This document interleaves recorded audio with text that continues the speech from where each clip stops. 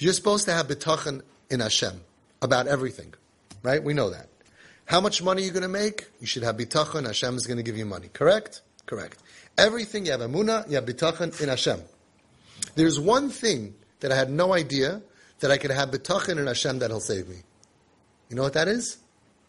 My din, my judgment. I mean, the whole judgment is what I did against God.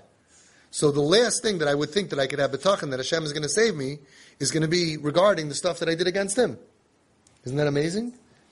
You go ahead, you're before a court case, right? You know the story. This guy came to the Rebbe and he said, the Rebbe, he has a big court case, millions of dollars. If he gets caught, he's going to go ahead, he's going to be bankrupt. So the Rebbe looked up to the sky and he gave a bracha. He says, Hashem should help, that the truth should be uncovered. And the chassid says, no, chas v'shalom. Right? So when you have a din, a judgment on you in court, you daven to Hashem.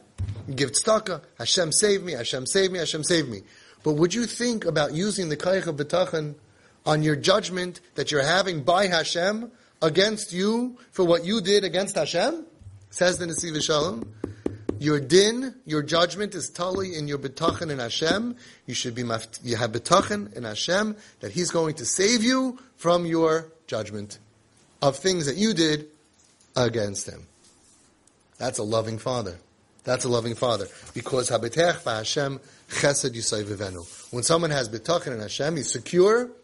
Hashem, I know you can do this for me, right? Like when a person's going into a business deal, he says, Hashem, I know you can do this to me. I'm bitachon, you're going to do this to me. You should see that hatoiv hanira v'hanigla. So Hashem could also do that. And then it's funny. I never thought of that. You could have bitachon in Hashem that He should save you from the din. You're walking into a judgment. You say, oh my gosh, this is bad news.